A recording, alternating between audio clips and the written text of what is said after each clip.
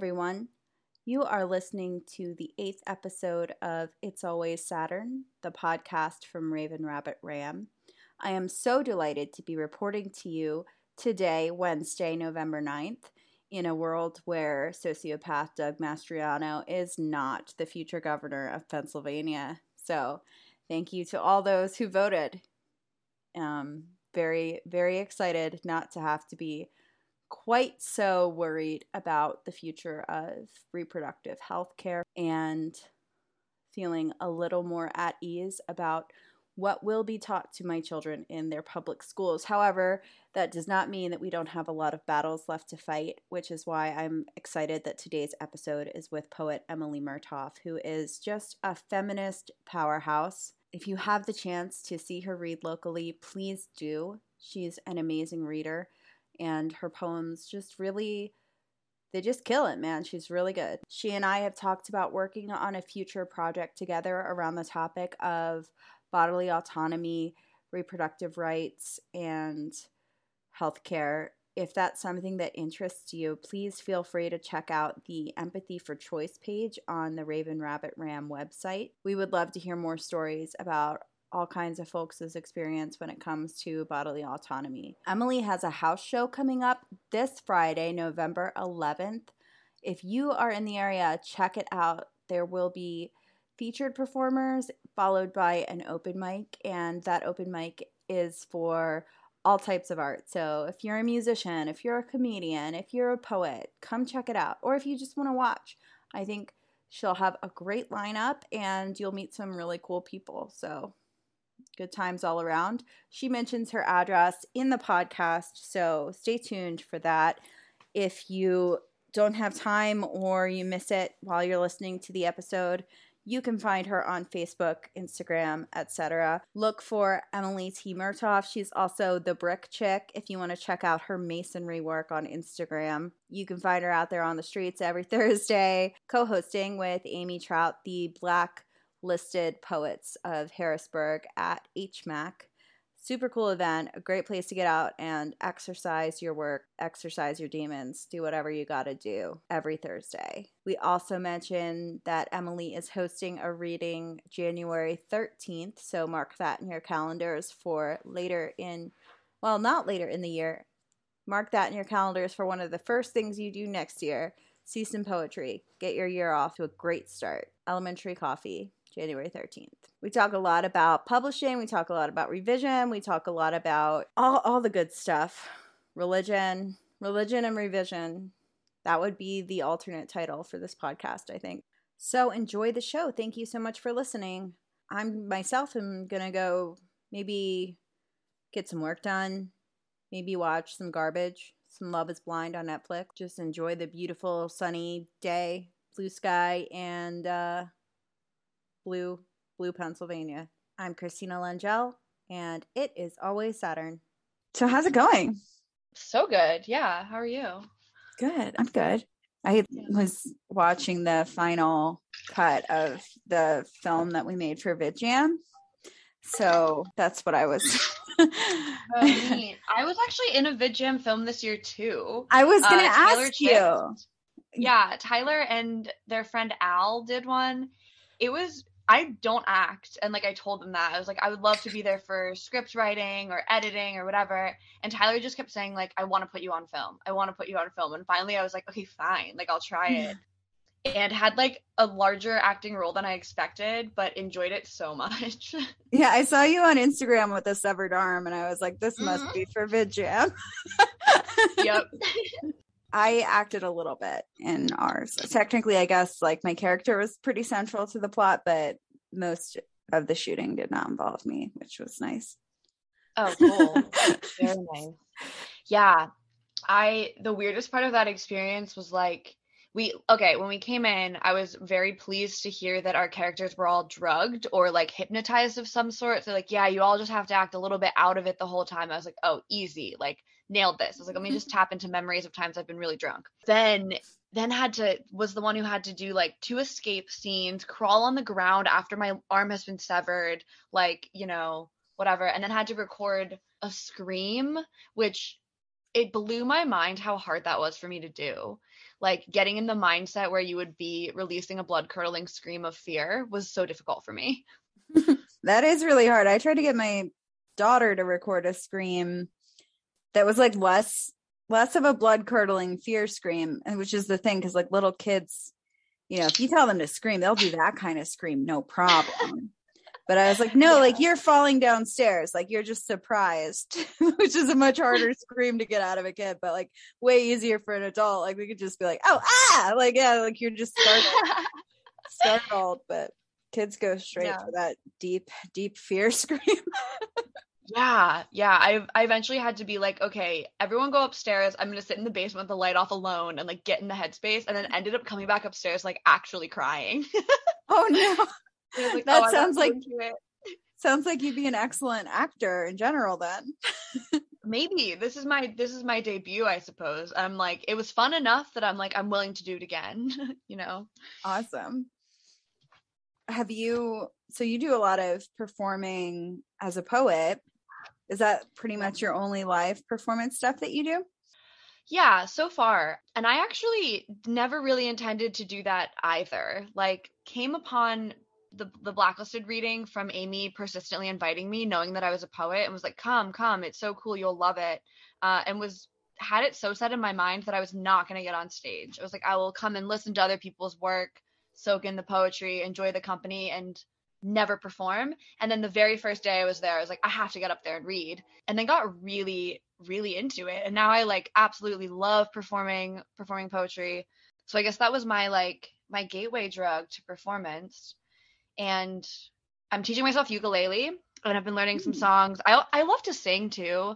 I've actually done that as well. I performed with my friend Peter Stone in Boston, which was awesome. I love Peter Stone. Yeah, Peter's great. And like, I could not say no to that invitation. They were like, do you want to come up to Boston for a weekend and perform at a house show up in the city? And I was like, yes, of course. Like, I've never sang in front of people before, but I'll do it. And I performed poems at that too and loved it. So down the line, I would love to do music in some capacity. Probably just singing. I'm not good at ukulele at all, but yeah. That's really cool. Yeah, I always try to like, my husband's a musician, and I don't want to like be a musician, but I like singing. So like, can I just like sometimes do some stuff with you? Can I just finagle that into my life? Because it is really fun. I love the adrenaline of, obviously, like I do improv and comedy and stuff. So obviously I like the feeling of just potentially making a fool of myself in front of crowds. God, no. I agree too. Like, I think, at least for me, but I assume for most people, you have to know that that's a potential, right? That like you're gonna get on stage and you might completely embarrass yourself. Like, you might mess up horribly, or like just say something so stupid while you're up there, or do something dumb. And like, yeah, that is such part of the thrill for me. Like, there's such a joy to that. Like, totally abandoning the anxiety of like how you're gonna look up there and just being like, I'm gonna fuck around. Can I swear? I'm sorry. Yeah.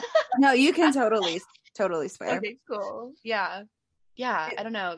Like losing the self-consciousness to be able to get on stage is just an adrenaline in its own.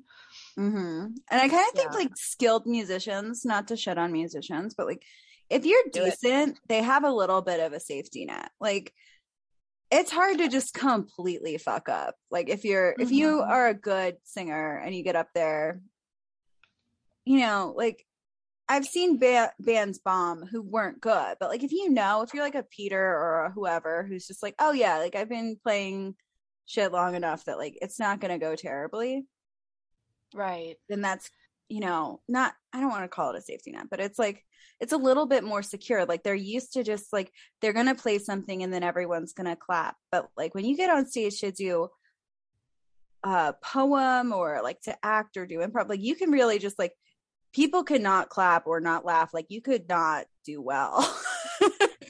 oh, definitely. Yeah. And I think there's something about it too, where once you're established enough, like as a musician, people are usually buying tickets because they like you already, they're coming to see you. Whereas, yeah, with improv or a poetry open mic, like you don't really know what you're going to get. And even that, like, I've been putting little house shows on with local artists, and even that, like, I don't know what I'm gonna get with the artists I book sometimes, and the audience doesn't know what to expect, so the audience might just hate it. Like they've come because they're like, yeah, I like poems, or like I like comedy, but then if you do bomb on stage, then they might just be like, yeah, you sucked. I've got to make it out to one of your house shows. Are you? Yeah. You said right now you're at your parents'. Is that like you're staying there, or you're just talking to me now from there? Just talking to you from here. Yeah, I took a little weekend. My parents live in Boiling Springs, which is just like the cutest, quaintest little town ever. It's on the AT. There's a lake out front. So yeah, I'm sort of just here to like enjoy the fall weather and have my mom cook me dinner for the weekend. That's lovely. Which has been really great. Boiling Yeah, Springs is so pretty. This is like the Shire. Like, what is this? Yeah, it is. And I feel lucky that charm was not lost on me having grown up here. Like I felt like I was growing up in like a cute little fairy tale town. I guess because of how many tourists we get here that are constantly saying that. Like, what an enchanting place to be. And I'm like, you're right. Like growing up just with little stars in my eyes all the time. Yeah, I actually lifeguarded at that pool. That was my high school job, and on college breaks too. And like, oh my God, what fun, those water slides. Yeah, it's a Screaming really children running around. that sounds like an intense job. My kids had an incident there this summer where they're like, did anyone tell you that somebody died today? And I was like, what? And I don't think somebody actually died, but there was a situation with an adult who was like falling in the pool and like having a head wound. And I was like, oh, wow, I guess a fun lifeguarding job probably gets pretty serious. It does. Yeah. I worked there, I think like probably for 7 summers at least. And only 1 year was there a bad incident. And it was, yeah, an adult who was just there. And I think either had like a stroke or a heart attack, but while he was just sunning on a raft. So no one knew that anything had happened to him until they called a safety check and evacuated the pool, and he didn't get out, and they knew him. I don't remember his name, but they're yelling his name to him and he didn't respond, and they're like, oh no. And he ended up being fine. Like they pulled him out, got it taken care of. But I was like, wow, like that would have just slipped right under the radar because you think this guy's just asleep on a raft when really like he's suffered some sort of like cardiac arrest or whatever. Oh, wow. Yeah. I had to drag a kid out only one time that was actually scary. Lots of like small goofy saves where a kid just like goes down the slide and can't handle it. But there was one time when I pulled a kid out of a really crowded pool and he was like slumped on my shoulder. And as I'm swimming him out, I was like, this might be a dead body. And luckily he wasn't. He had just swallowed a bunch of water and, wasn't currently breathing, but was quickly breathing once we put him on the concrete and he like puked up some water. But horrifying. And then I definitely like took less lifeguarding shifts and hung out in the snack bar after that. Solid like, choice. Let me flip burgers for a while because I don't want a dead child on my record. So from Boiling Springs, at some point, this is an awkward transition, but you were in Los Angeles at some point based on the poem that we published this week. But I wanted to talk to you about that, especially since, as you said, you haven't been into performing arts. So it's always fun to see what brings people out there. Yeah. So I only spent a brief amount of time in LA. I have an aunt and uncle that live out there. I guess they're technically my mom's cousins, so whatever that connection is. But we all grew up together. My extended family has always been really close, so I've been close with Jackie for a long time. And yeah, got invited out to dog sit for maybe like a month and a half, and was alone in their house in LA. They live in Highland Park, this like adorable little neighborhood. And I fell completely in love with LA and still sometimes flirt with the idea that I'm just going to abandon everything in Central PA and go out there again. Yeah, because I wasn't there super long, but loved it. And then took several vacations back out there. In the poem that you published, that was a time that I took my boyfriend at the time, and then pretty soon after that, ex out there. Yeah, to show him why I liked it so much. That's kind of like the theme. I asked about it because I feel like Los Angeles, probably because the podcast coming out this week is with a filmmaker, and then we published that poem. It just feels like Los Angeles is like the theme of the month here. I love that.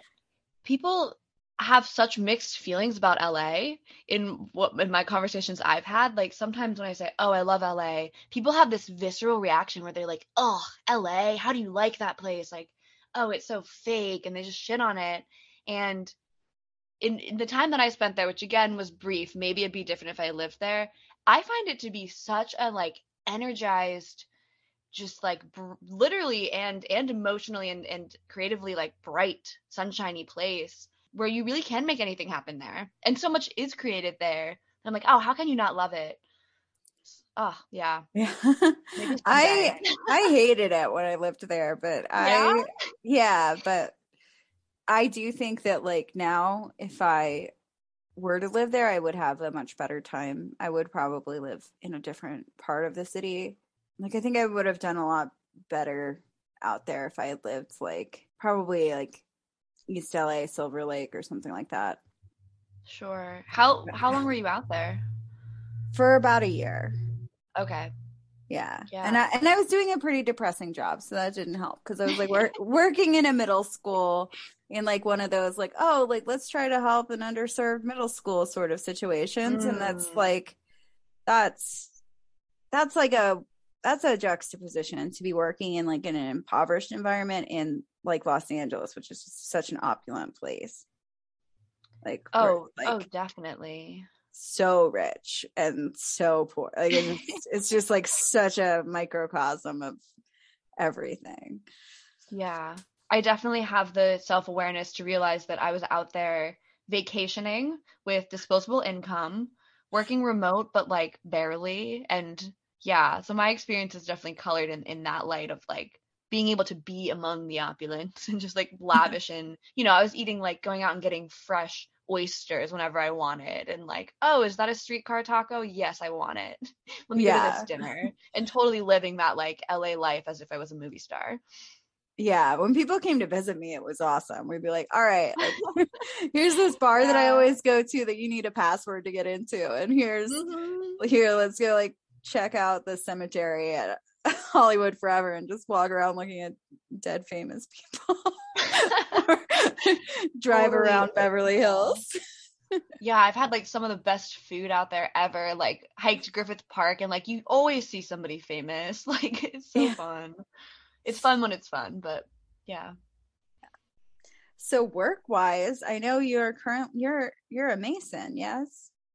I Like a am. brick Yeah. you're the brick chick on Instagram if Brick anyone chick. out there is following Yep. following that I or don't you post on there enough, but whatever. I It's think out there. it's badass just the idea of you just like being in charge of a crew of dudes like you have one poem about it that's just like super like sounds like you're a boss. It's pretty cool. Yeah. Yeah, I am. And I've been doing that job for a year now, but masonry for 2 years.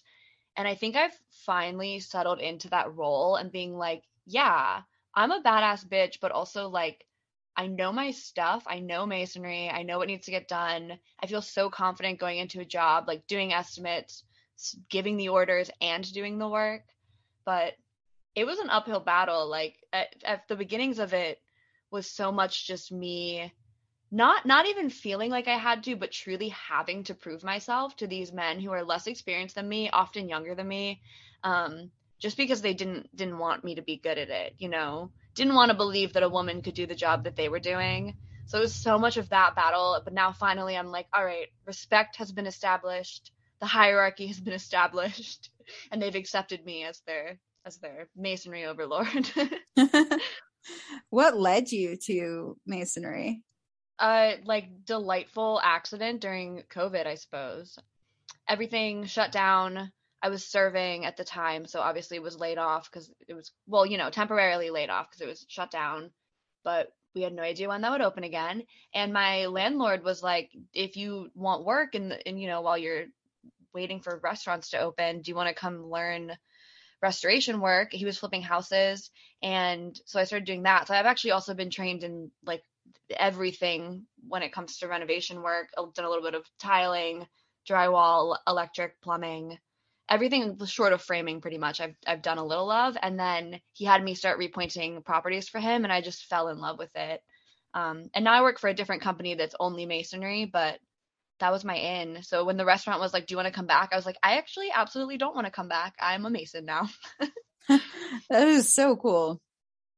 I want to Yeah. have you come to my house. Just Oh, I'd just love look at to. it and Yeah. tell me how many thousands of dollars I need to spend. Yeah.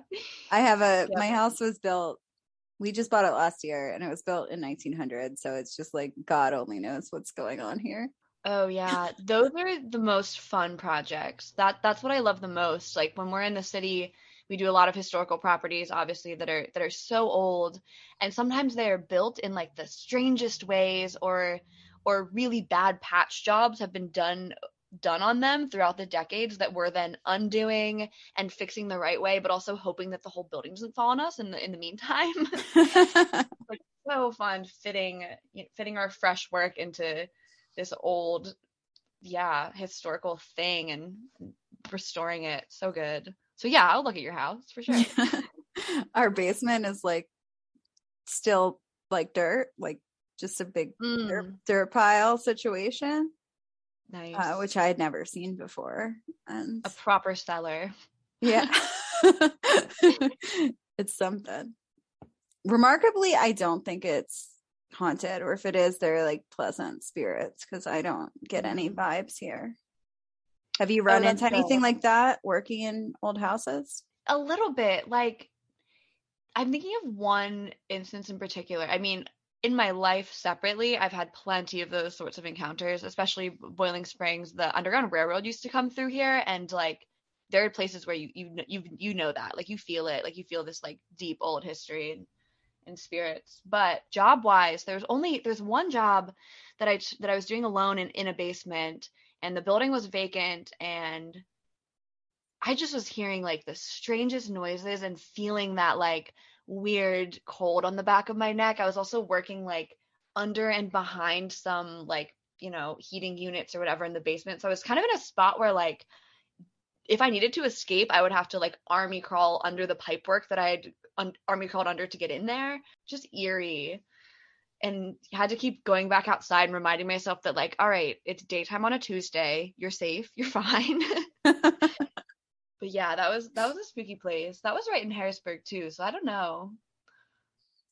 It's good. Harrisburg's it's a place. I'm not originally from this area, so I'm like fascinated by it. Is that where you live now, like in the city? Yeah, yep, we're right in Midtown, which is great. What brought you there? Yeah, after school I moved in with my parents just briefly, and then I got a job working for the state and absolutely hated it. It was one of those just like gray cubicle drain your soul jobs. I Mm-hmm. remember people kept saying to me, "You're so lucky you're getting in early. You can retire early." And I'm watching their like tired, soul-sucked bodies like limp around the office. I was like, "No way." Like there's nothing lucky about this. So I found another job at a bar, actually at HMAC, met a bunch of people and was like, "Wow, Harrisburg is actually really cool. They've got, this like thriving art community." Yeah, and so that's what brought me there. I've been Midtown forever. I will never live anywhere but Midtown in Harrisburg, but I love it. That's awesome. When you went to school, were you focused on things like poetry, or is this something that came like organically out of just being alive? Ooh, oh, that's a good question. So yeah, I went to school for English and linguistics. So definitely have always been a word person, and I've wanted to be a writer my whole life, as I think is many people's stories. But poetry specifically was not something I thought I would do. And in fact, I had a college professor. It was our like intro to, I think it was just an intro to writing class where we did a little bit of everything. And when we did the poetry unit, he said to me, like, "Emily, you're a poet." And I was like, "Nah, I want to be a novelist. Like, nah, I want to write memoirs," and sort of just like rejected and ignored it for a long time. And then kept having professors point out to me how much poetic language and like I was putting into essays and putting into whatever else. And so it sort of was like, it felt inevitable, but it took me a long time to actually start writing poetry. Yeah. Where did you go to school? I went to Gordon College in Massachusetts. Oh, cool. Yeah. I used to be Christian, and I'm not I was gonna anymore. say, isn't that a religious school? Yeah, and it's like one of those things I admit not very shamefully, but with a bit of shame, because Gordon also has a very bad reputation when it comes to LGBTQ issues. They were like actively, while I was in school, they were actively protesting to be added to a petition that would allow them to discriminate against LGBTQ persons in hiring. And it was they're trying to get on this petition with only other churches, and then a college. They were the college on this, and we got bad press in like the Boston Globe. Like it was awful. And we, all of us queer people on campus, started like an underground gay club. We had to book this basement meeting room under a different name and be like all, secretive about it. But oh my gosh, what a time to have gone to Gordon. It's I crazy. that must be wild. Did you grow up in a religious family? Like, yes and no. My family, both of my parents are Christians still. I think would still say that, but it was never something we really talked about or did much with. My Mm. family would go to church sometimes, usually only if my dad was playing in the band. He's a really good guitar player, so he would sometimes play with the worship band, and we kind of only went on Sundays when dad was in the band. Hmm. Otherwise, like, wasn't super prevalent. But I, in my like own, which it seems, my feelings towards Christianity right now are more negative than I wish they were.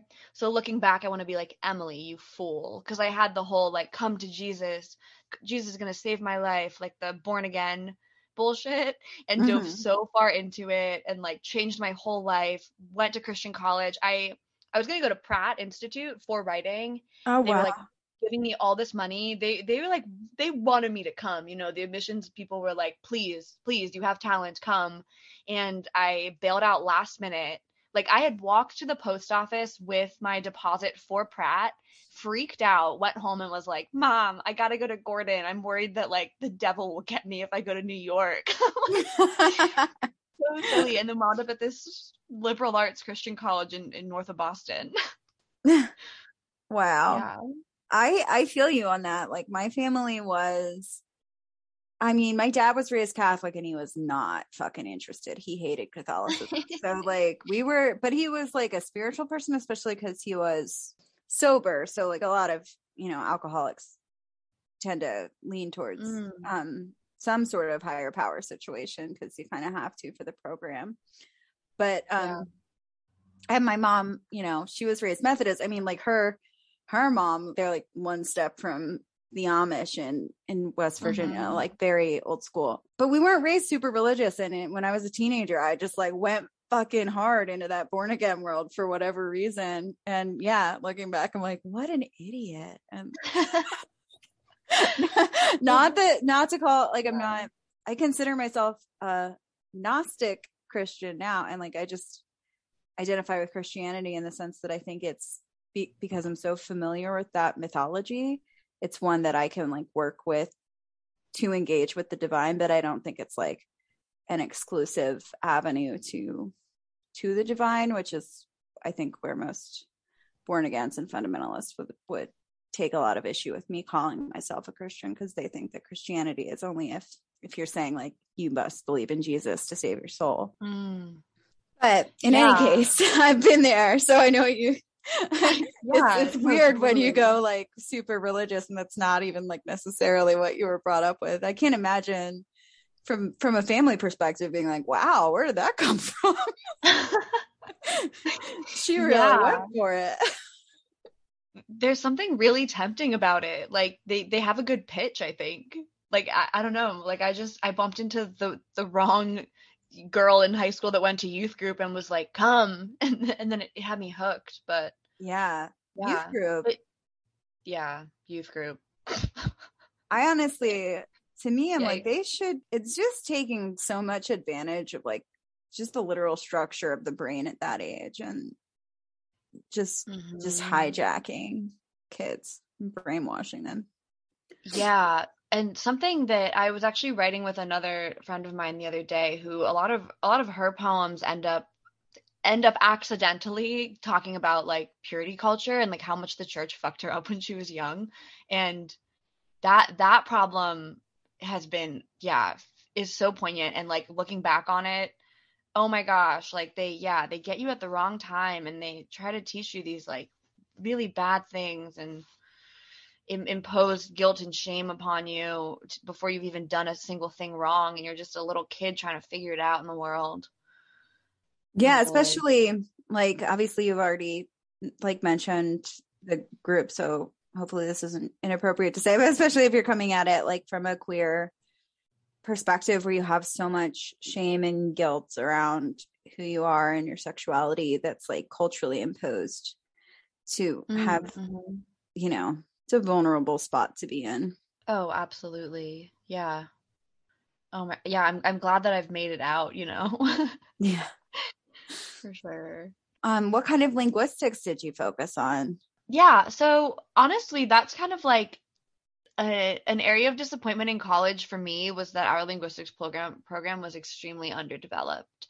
Like we pretty much took one class that covered like each section of linguistics. So there was like a semantics class, pragmatics class, like sociolinguistics, just kind of one of each of them.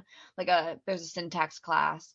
So it was interesting to be thinking about language from that framework rather than the English background I had otherwise.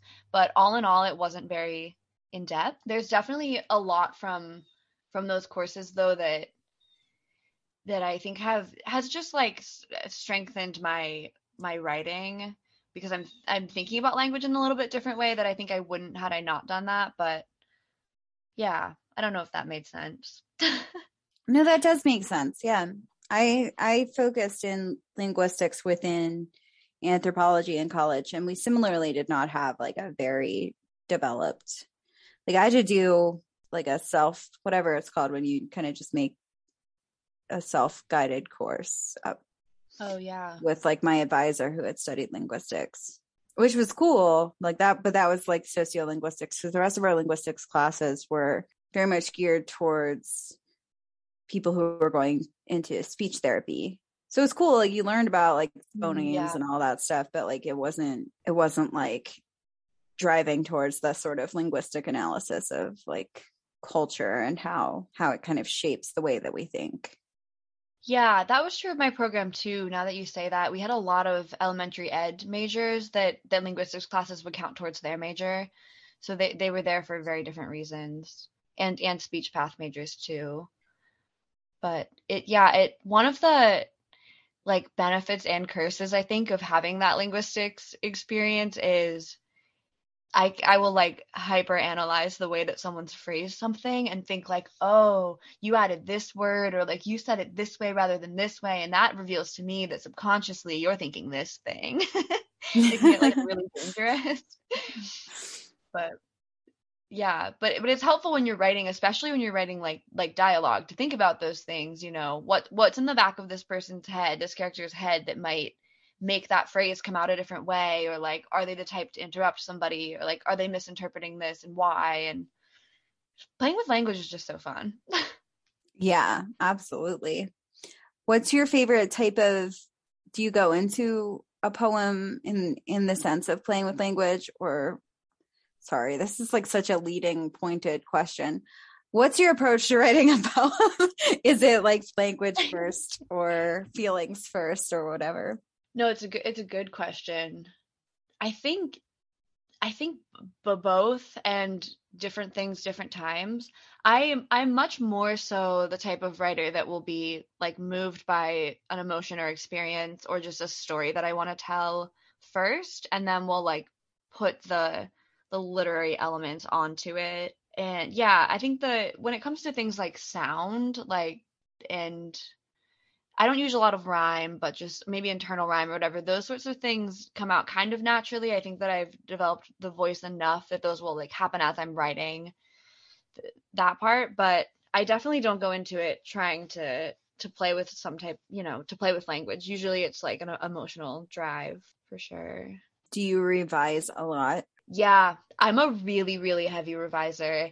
That's actually like a joke that will come up that we'll joke about together at like writers group and Blacklisted, like amongst these poets, because there are some people that come that that it will just are die hard, like I never edit. You know, it comes out nearly perfect and I change one or two things. And I'm like, well, good for you, dude, because I will just like tear the thing apart. Well, maybe sometimes I save like one stanza and I'm like, it's a different poem now, you know? Or I just rearrange the whole thing, or I add huge sections and then chop the same section right back out again. Like I cannot let a poem rest. Even things that I consider finished, I find myself going back and nitpicking and touching up and whatever. Yeah, I love editing. Yeah, I have that conversation a lot. I do think there's like value to what comes out first, but like one thing the biggest thing I probably learned from grad school was like you could always stand to revise.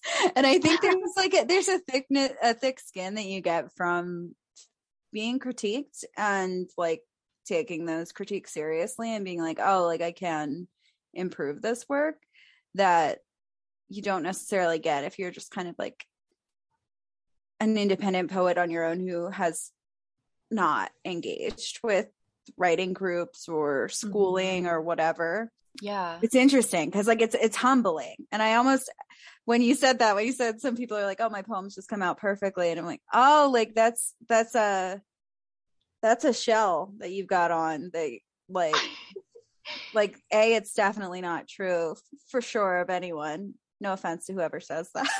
I know. I was like, I don't want to offend people if they listen to this. They'll be like, is that me? Like, yeah. But yeah, like it's writing, and like really there obviously like it's a fine line because there's gatekeepers too, and you don't want to be like supportive of that, but there's a fine line between like gatekeeping and like the important like refining fire of being rejected or being told like this could be better, or like this is what's really great about this, and could you draw that through. Like that's how I like to help people if I'm ever giving feedback. I mean, if something's just like super atrocious, I might be like, I really don't like that line. but in general, I try to be like, this is what's great. Like, make the rest more like this.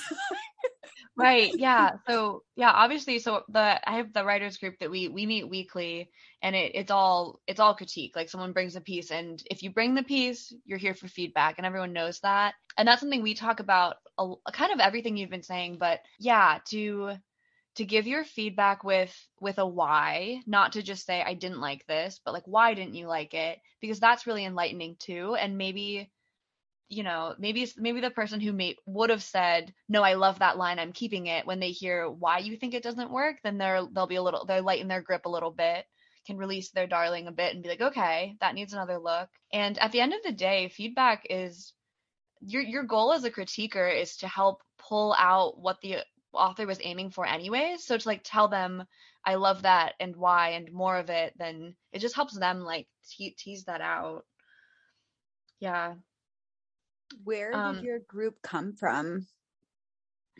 Honestly, that's also kind of been like a lovely COVID gift. I always feel guilty sometimes reflecting on my quarantine time and having it be like exactly what I needed in my life, because I know that for other people it was really hard, and like I don't want to at all gloss over that like people died and people were sick and people experienced a lot of horrible things during this time. But I was lucky to have like it be such a regenerative period, a break for me.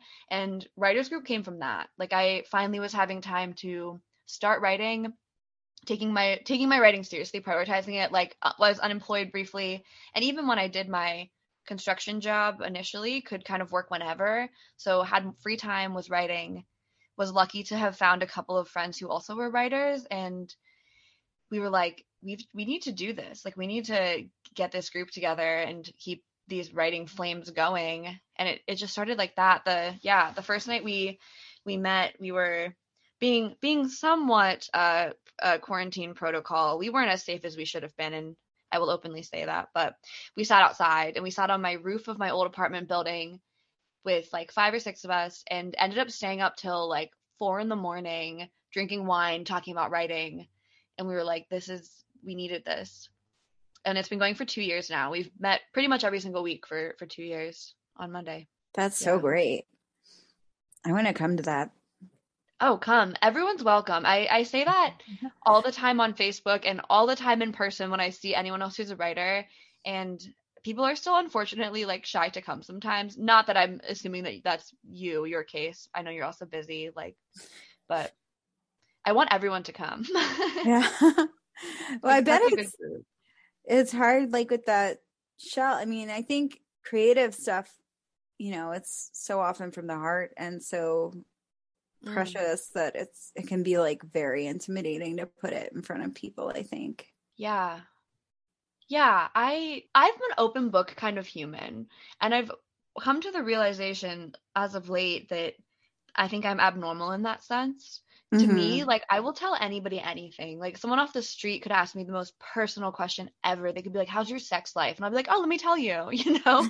Like I have like no, probably to a fault. I'm an oversharer and an open book. So I've always been the one who's first to bring whatever vulnerable thing I've been writing, which I think has been sort of helpful, like in our group forming and people feeling comfortable bringing things. There's never an obligation that if somebody comes, they're going to share, but usually people will eventually, like, and often their first time will come in saying like, oh, I don't know if I'll read, and then hear me and the rest of the people that have been coming for a while reading poems about the deepest, most sensitive topics and truly like bearing their souls, and then the new person's like, oh wow, if they're doing this, like, sure, I can bring this too. So that's been really cool to see too, actually.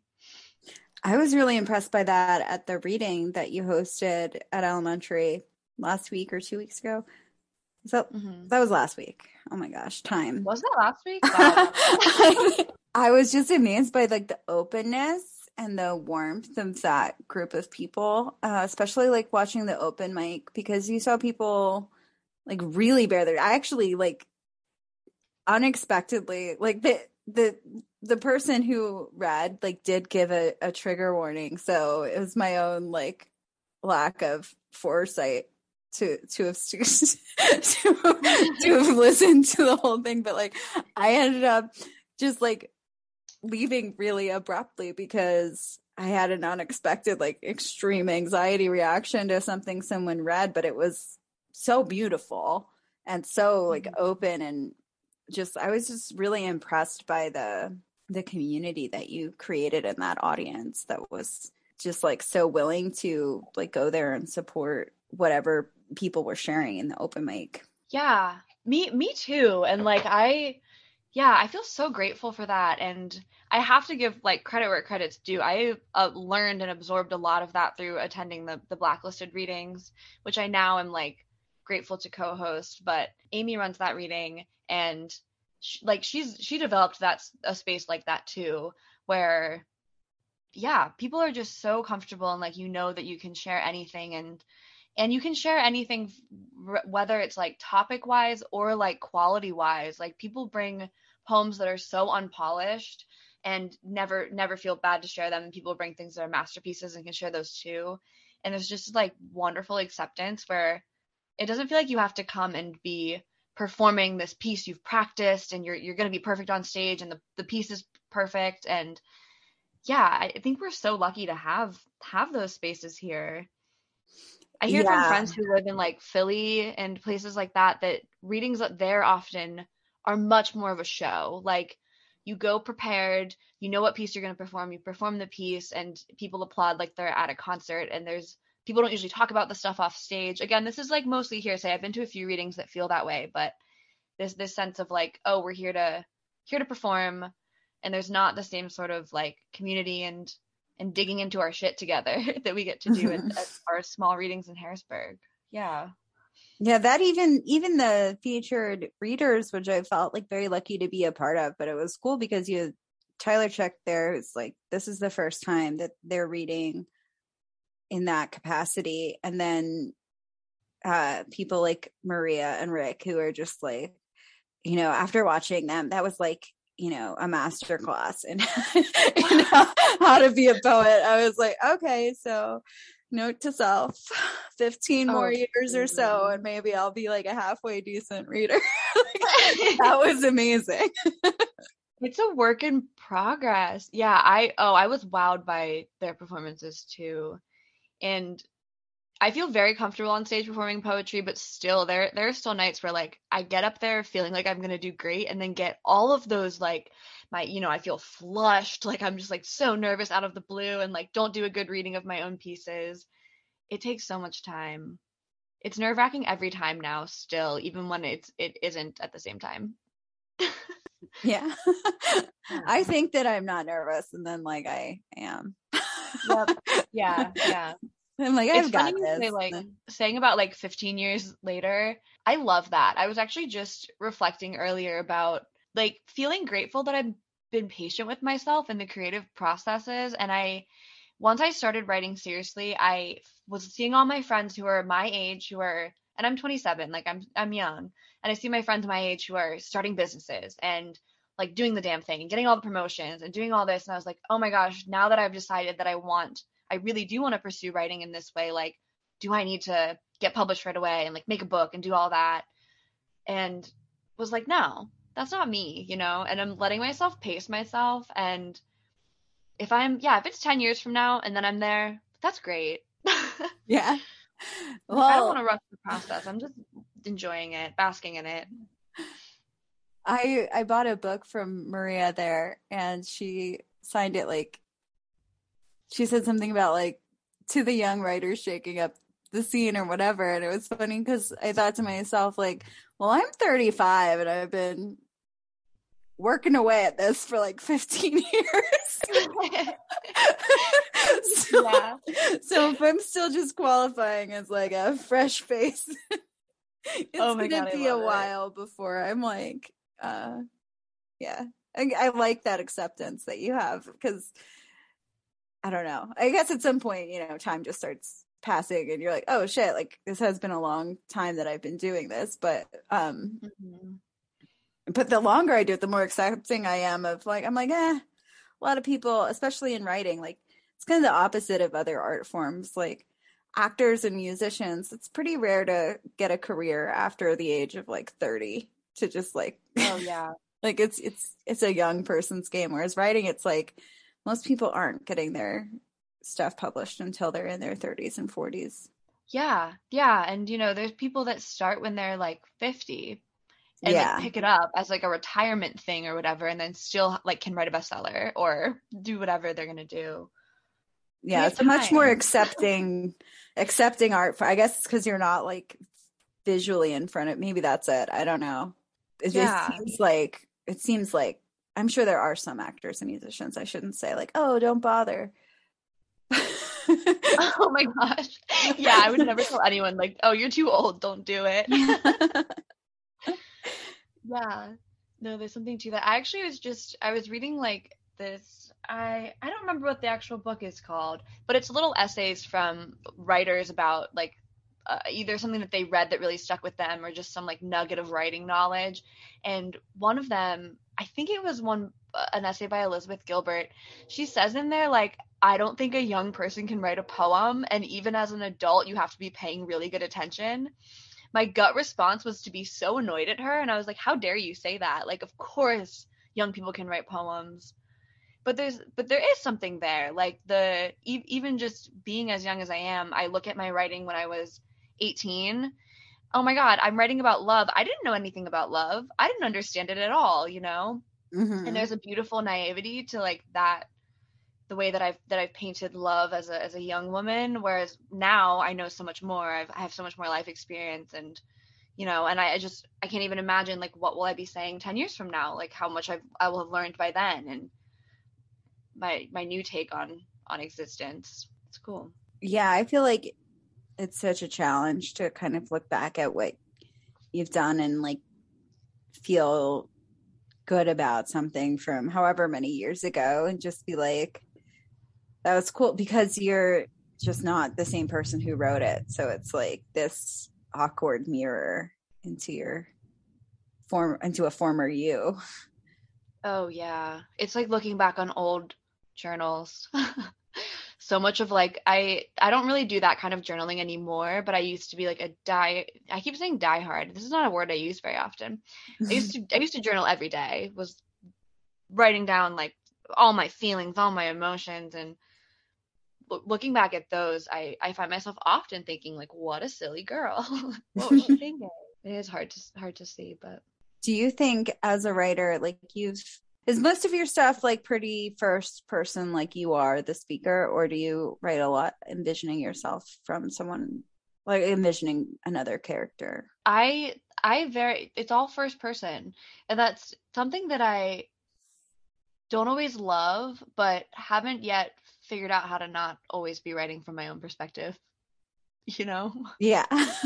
Yeah, even like I'm working on a novel right now, which nobody get excited. It's going to be years. I'm such slow process for me, but even in that, like my main character is very much me. Is like very much Emily right out of college, fumbling around in the world. Like it's so easy to write her character because it's me. So yeah, I do that. I do that a lot. Yeah, that's a lot of my fiction too. I wrote a novel during COVID and it's just like, is this a novel? It is a novel, but the main character is not much of a stretch. Yeah. From that, you write about a lot of like really tough topics. Like you write about abuse, and I mean, you have a very strong feminist perspective, which I love. I think that's like one of the first things that drew me to your writing, like hearing you read, and that's just a compliment. That's not a question. Thanks. No, actually, it was very funny reading like the beautiful blip that you wrote before the poems that you published in Raven Rabbit Ram, because I was like, oh, Christina described my writing better than I could have, and like I think there was a phrase like empowered feminism, and I was like, wow, like I hadn't even really been thinking about it that way. Like obviously I would call myself a feminist, but I don't even know if I would have been like, oh yes, I'm writing feminist pieces, and then only sort of like really absorb that from other people saying that to me. Yeah. Yeah. Yeah, I love it. I feel like I don't know, like I find like if I'm doing comedy or I'm joking around with my friends, like I certainly have the capacity to be very sexual, but like the sexuality in your poems is something that I'm like, oh, like it makes me be like, you need to like look at yourself and see why you're so, for lack of a better word, like why I feel so prudish, where I'm like, I could never, like I could never write that. Like it is just so badass. And I'm just like, oh wow, I don't know. It holds a mirror up to, I feel like, power and like those sort of dynamics, not just interpersonally, but like also in society. Yeah, thank you. That's a wonderful compliment. I think I definitely owe credit to that from some like poets that I've read. Like I'm thinking specifically of Sharon Olds. She has a lot of pieces that just do not flinch away from talking about like the female body and like the bodily experience and sex in ways that when I first read some of her pieces, I was like, whoa, like it like took me back a little, like the kind of thing where you think you're not supposed to, shouldn't be looking, you know, but Mm-hmm. here it is in a poem, like literally just like legs spread, like right here to read. But she also like is digging into the human experience, and her pieces are valuable, right? Like they're not just like sexual for the shock factor or for the sake of doing it. They have such content to them, and I think here like reading her pieces, and there are some other blacklisted poets that do that too, that I was like, I can do that, you know. Mm-hmm. Yeah, and it does feel really empowering. I mean, these are the things that I'm experiencing and are on my mind anyways, and it's like that's what you want to write about, right? Yeah. Like I said, I'm an oversharer. I don't want to hide anything, not even in my poems. Well, they come across wonderfully. Now I'm going to give myself a homework assignment to write a sexy poem. That's the other thing that I'm like, oh, I need to get to your writers group because I miss that sort of feedback of school. Like when it's like, oh, like this, I know this could be a lot better, but I'm not coming up with any ideas as to how to make it better. I need somebody else to look at it. So yeah, for sure.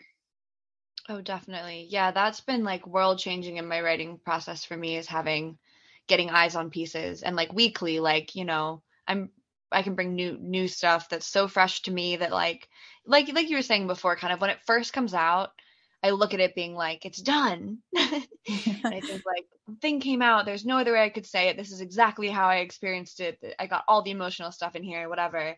But then the other eyes are so helpful for clarifying and strengthening, and because that's something we touch on in group a lot too, is like, yes, poems are, especially poems, but other writing too is deeply personal. You're trying to capture some thought or emotion or feeling that you wanted to portray. But if it stays deeply personal and is not ever tailored towards your intended audience, then it's not done. Especially it's not done if you want to share it. Sometimes some people in my group will say things like, well, you just can't get it because you weren't me, or like like, you don't know how I was feeling when I wrote it. And my response is usually, well, if I as your audience don't know how you're feeling when you wrote it, then like there's work to be done there. Like, don't you want me to feel what you felt? And making those editing tweaks, I think, is what makes a piece so strong. Oh, yeah. I used to get too deep as a comment a lot, and I was like, oh, that's not, you think that that's a compliment or something, that people are like, oh, she's too deep, I don't understand. I'm like, all you're saying is that it's incomprehensible.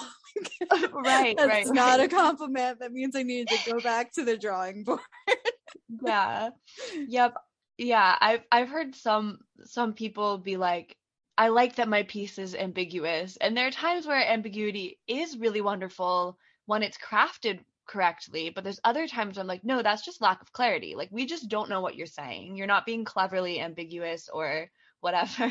Like, you haven't actually said what you think you're saying yet. Yeah, that's it's nice to hear someone get real like that, because people are so, I don't want to say like so nice, like you should be nice about it when you're critiquing people, but Of I feel course. like, Yeah. yeah, people are, oh my gosh, I hope I'm not like about to sound like Republican or something.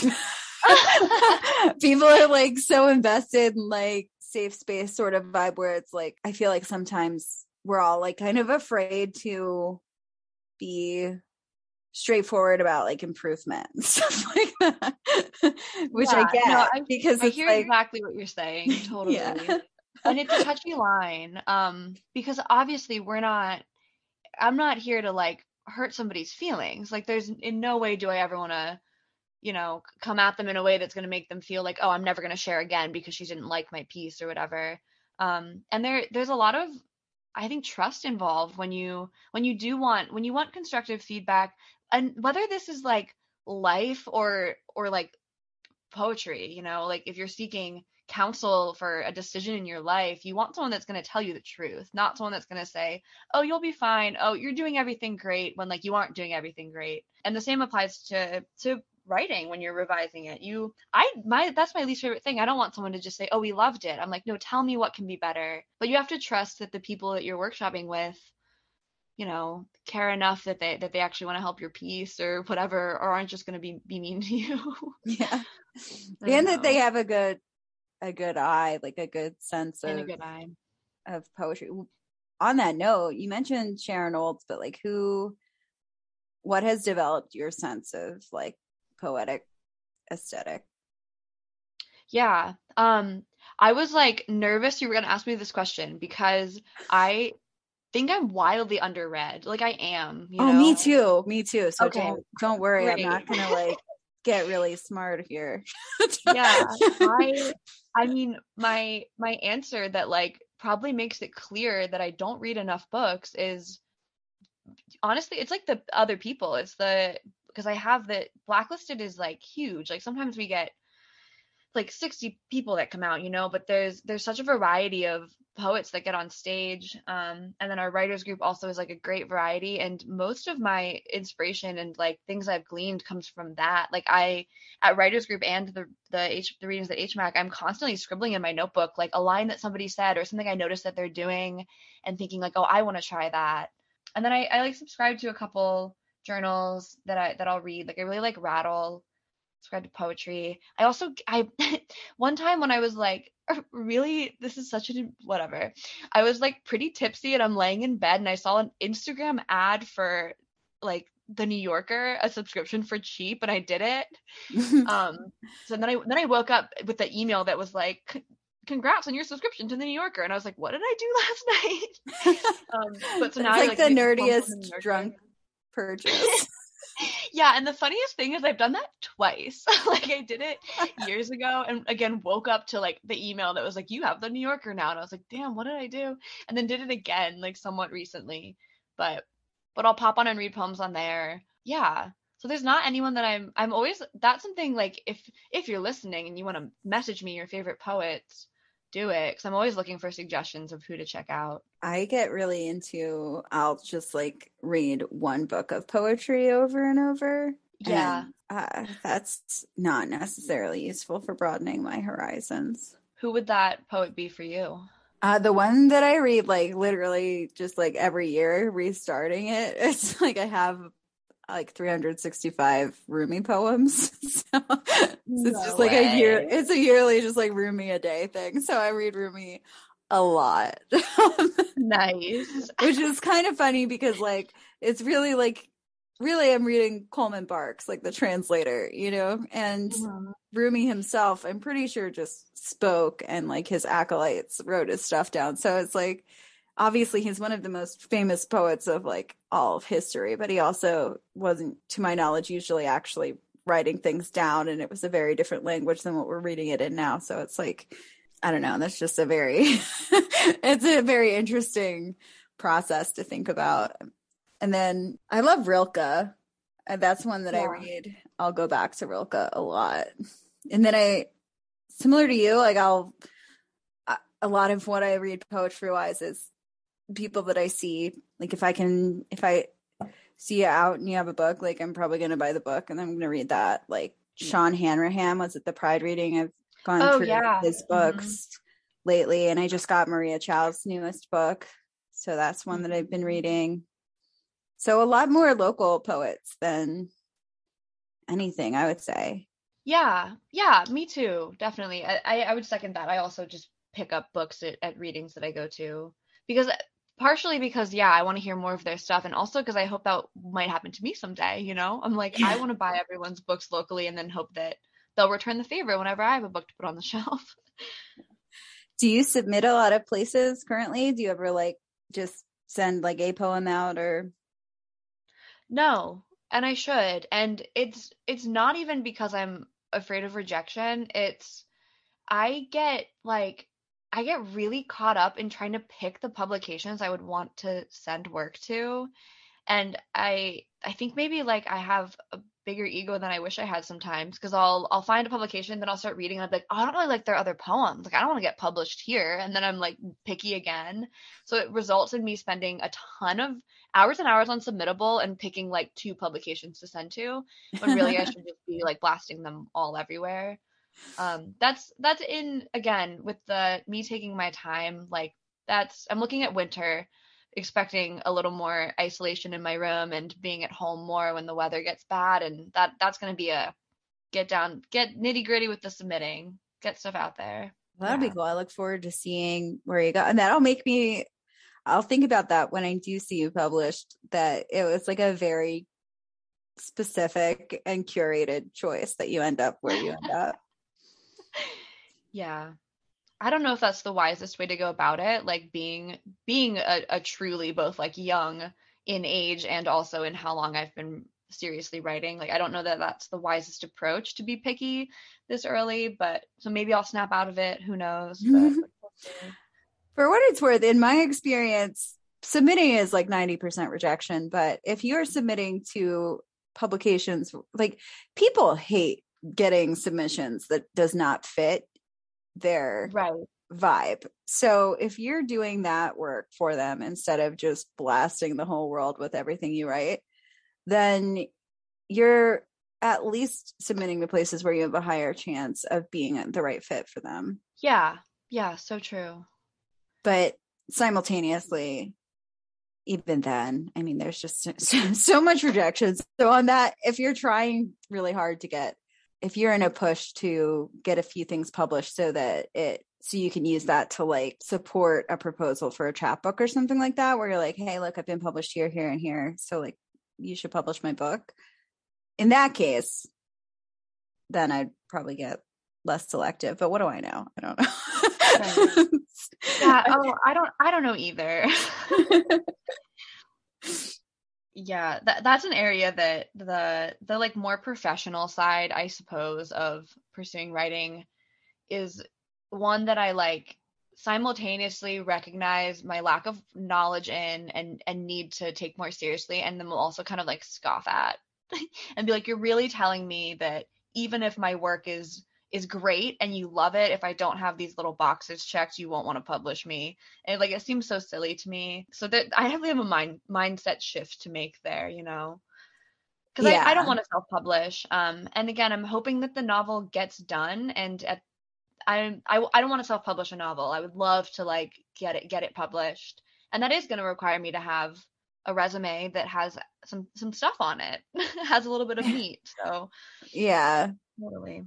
It can be hard because like I don't want to be snobby. Like that's not who I want to be as a person. But like I was at a podcast thing and these people were advertising self-publishing books. And they were like, yeah, you can turn your podcast into a book. Like you can be a writer. It's not hard at all. And I'm like, fuck you. Fuck you. Like some of us went to school for this. Like I was like, do not talk to me. I promise you, I don't want to talk to you. And it's not like I'm saying there's anything necessarily bad about self-publishing. Like if you just want to put your stuff out there, then like put your stuff out there. That's fine. But like I was just like so offended at this idea that it's just like writing's easy. Anyone can write a book. Like, no, you Oh fucking my can't. gosh. Like, do you know how long people spend on this? Like to just take like you wouldn't say that like anyone can be a doctor or like the people who can are idiots. Right. Like I'm not comparing Yeah. writing books to being a doctor in terms of difficult, like obviously there's a lot of specific knowledge in being a doctor, but like you wouldn't say that about most professions. Like you wouldn't just be like, oh, just like fucking make a transcript out of that conversation you had and then you wrote a book. Like no, Oh, you didn't write a book, you fucking transcribed a conversation. yeah. Yeah. I think I hope this is something that that most writers like wrestle with in some way because I feel that deeply. I would have been so mad too. And I also will get mad sometimes realizing some of the junk that does get published. Like especially when you talk about like fast fiction. And again, I don't want to shit on it. I think that it has its place. Like it is a good form of entertainment, great book to take to the beach or whatever. And like I see that there's value in it, but it can be kind of frustrating to look at these romance novels that the writing's not even good. I'm like, you didn't even care to develop your characters. You've got the flattest characters in here. Like your plot has a million holes in it, but like you're publishing it. Here it is. Here it is at like Target, you know? Yeah. Like that can be frustrating, but yeah, I I'm like I could probably do that. Sure, I could probably write a couple shitty books that are catchy enough or whatever, but I calm myself down and realize like that's not what I want to do. Like I want to do something different and you know, whatever. Yeah. Yeah. And then everyone's caught in that cycle of like, well, like people want you to be published to get published. And that's, Mhm. just at some point, you just got to get over the hump where somebody publishes one thing and then you're there. But Oh it's yeah. hard to persuade people to publish someone who's never been published. Yeah, yeah. I remember after college applying for jobs, it was exactly like that. You know, they're like requirement 2 to 3 years of marketing experience. I was like, but how do I get marketing experience? Everyone Yeah. requires experience. No one's hiring me. It's infuriating. It's like, how many ways can I prove that I'm capable without having, you know, that line item on my resume? Done it before. Well, at least with your masonry, you've crossed that hump. So Oh my God. one Yeah. area of life where you can be like, yes, I have the experience. I'm a badass. you, Hell yeah. you will respect this. Oh, and I was like so lucky to not need any experience to get into it. Like that's not really the case. And even now, like as we're looking to expand our company at some point, it's like we're only gonna hire masons. We're only gonna hire people that have experience that like I lucked my way out of not needing to have and was trained from scratch, you know? Like when I first started doing renovation work, I'd never operated a drill. Like, I was like, I don't know what I'm doing at all, but I had like the will and learned it. Yeah, I feel so That's lucky. That's really cool. I imagine like very like old timey apprenticeship. My mind goes to like another century when I think of something like that. I'm like, oh yes, if you're a blacksmith and you have an apprentice and they spend years watching you blacksmith or whatever. Yeah, it kind of feels like that. Like a lot of people in masonry will go to Votech in high school, and then like maybe that will be it, or maybe they'll go like do another like 1 or 2 year training process or whatever, and then take a job at like a big masonry company, and then are back at square one, and they end up just mixing mud every single day, or they're just bringing the bricks to the actual mason for years. They're not actually doing the work despite having the training, because that's just how the big system works. But because I went the other way and, first worked for like a smallish company in Harrisburg and now work for a small family business, I got to be like, I was laying bricks right away, was instantly doing the actual work and getting hands-on training on all of the actual work right away, doing the same things my boss was doing beside him. It did feel very much like an old school, apprenticeship. Yeah. And I'm super great. And if like, I would recommend that to anyone who wants to get into trades too. And I usually do. I'm like, skip all of the like bullshit school stuff. You don't need a license to do any of this. Like, find a company that's willing to take a chance on you and like learn hands on. And you'll learn so quickly, and you'll know more than people that went to school sometimes. We have a few guys out of Votech who hadn't buttered a brick, like just like hadn't done some of the things that are things we do every single day, because it wasn't part of their curriculum in school. So, All right, well, two last questions of you. The sure. first is an actual question, and the second is I'm going to ask you to read one of your poems. So I don't want to put you on the spot. Do you have one that you want to read? Ooh. Oh, I don't know. I haven't really thought about that. Is there one that you want me to read? I don't know. I think you're a great reader. So let's pick one that wasn't in Raven Rabbit Ram, so people get the maximum amount of. Okay. What about the Oasis one? I bet that sounds cool. Oh, I can read Oasis. Out Yeah, I loud. like that poem. That's funny. I read that one a long time ago. Well, a long time ago, meaning a couple of years, I guess, but loved it when I wrote it, went through a phase of hating it, and then looked at it again and was like, this is still a good poem. I liked it a lot. I had a hard time choosing which ones to put in. Oh, thank you. That's why I put the burden on you, because I was like not gonna pick three.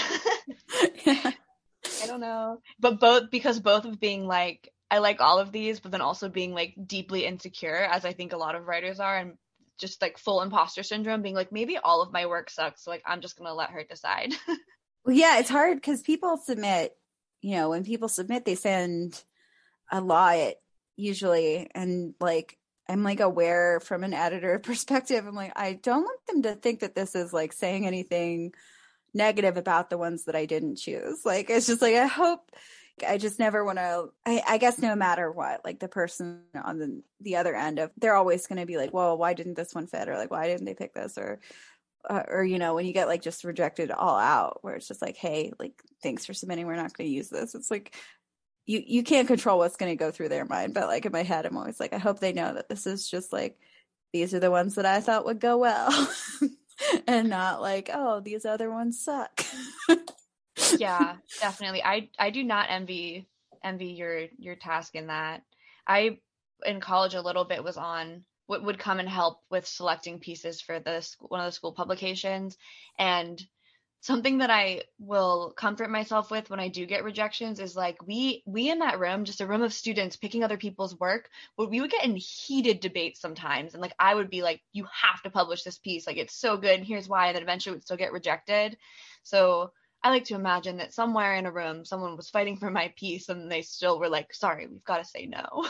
Yeah. Oh my God. I got a rejection that said that recently. And it was like, we just wanted you to know that like your piece made it to the editorial table and was hotly debated. And I was like, yes. Oh, I love that. Like it was like the best rejection I've ever gotten. I was like, oh, somebody was like, publish this. Yeah, I think my favorite one I got back was similarly them saying like, we're sorry we couldn't accept you, but like we really, really liked this piece. submit again. And I was like, great, they want to hear from me again. And they really liked the one, even if they didn't take it. Yeah. It's a good feeling. Okay. This piece is called Oh Oasis. There's sand in my shins and a heart monitor where my hands used to be. I'm seeking a thump thump, any thump thump. I need it. I went and whet my appetite. I shouldn't have. Because now I bite my lips all the time, chew at the corners of my cheeks. I'm trying to pace my desire so it doesn't outrun my sanity. But this desert is dry and hot. These fever dreams are dry and hot. I want it. I'm exhausted from crawling and crying, calling, oh, oasis, oh, oasis, oh. I need to lie on a rib cage alive with animate sound and motion, feel the little furs of your chest tickle my cheek, the kisses of your lips bless my forehead, wet and warm. But oh, oasis, when I find you, I know that I will drink you dry in a single gulp, just to puke up the love my body isn't fit yet for processing. Ding. Ding. That was so funny reading that, like performing it to myself in my bedroom, you know? Yeah. This is great. Cool. Thanks. All right, last question. Saturn, well, the podcast is It's Always Saturn, and Saturn is like the planet in astrology. I mean, based on the mythology of Saturn, where he's like one of the, it's based on Kronos, right? So he's like the god of time and like boundaries and structure and like finite things. So not everyone loves him. He's a divisive planet, but but I find that it's pretty much always Saturn o'clock in my life. So that's the name of the podcast.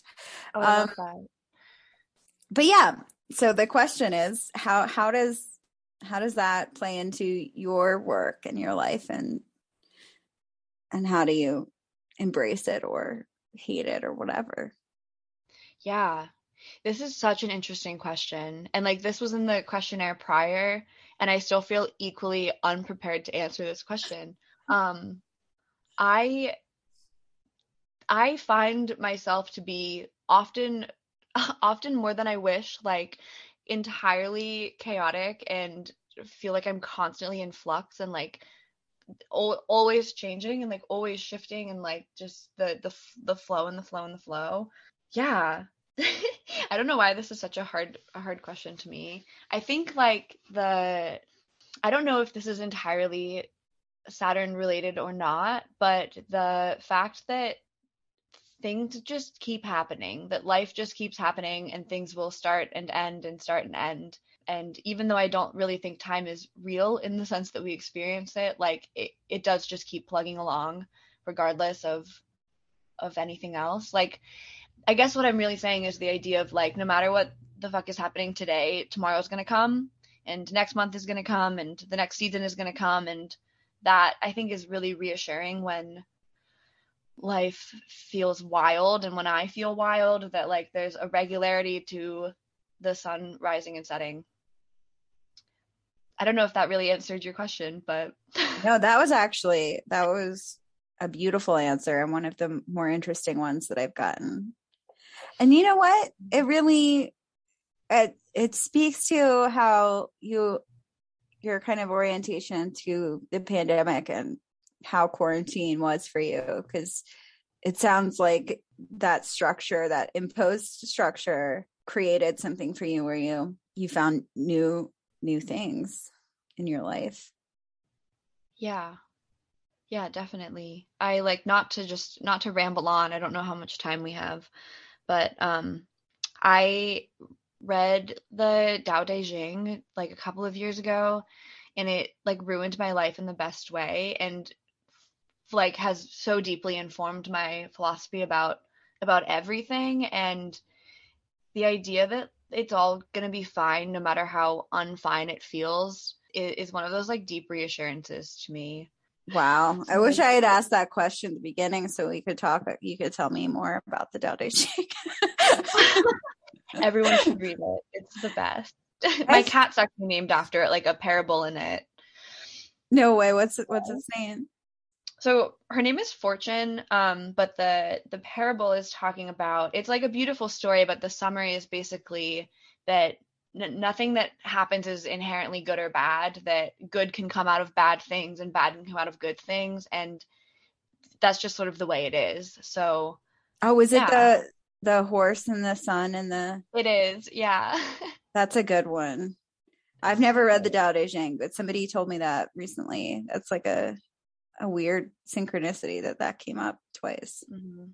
And Yeah. it's interesting. My kids asked me yesterday what fortune meant, and they were literally just asking in the context of a fortune cookie, and I was like, "Ooh, fun, deep question. Let's talk about it." And they were like, Oh, I bet that's gonna pay off great for them in later in life, though, those sorts of deep discussions. Hopefully, Oh, I think it will. it's certainly helping with their eye rolling at this point in life. I love it. That's an important life skill. A good eye roll that can take you somewhere. Too many places for me. I have like no facial control. Like it's so obvious if I'm like my Oh, eyes just roll without any consent from my brain. I'm like, oh shit, they can tell. yeah, yeah, me too. I have like that the curse and blessing of a very expressive face. I'm too easy to read. Well, it works well as a poet. Oh, for sure. I'm sure that works great for you with comedy as well. Yeah. When things are going well, I guess. When they're not, I probably am like giving away my sense of dread.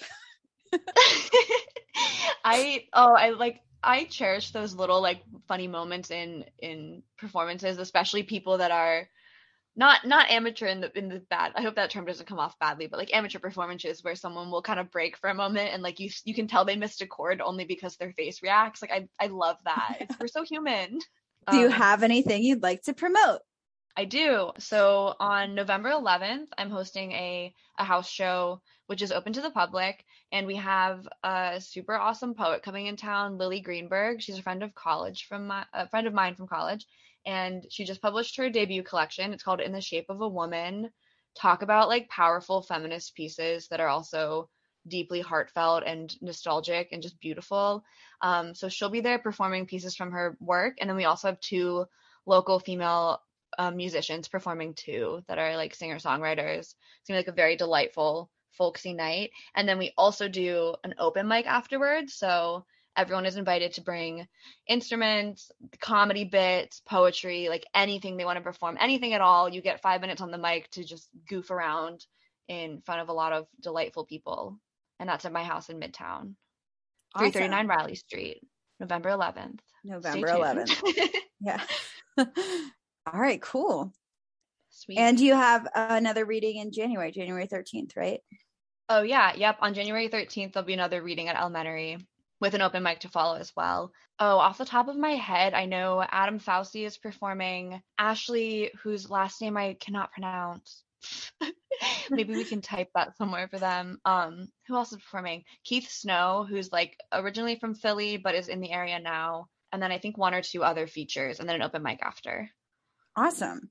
Yeah, All right. rad. Well, thank you so Sweet. much for being on our podcast. Thank you for having me. This is wonderful. Yeah, I'm excited.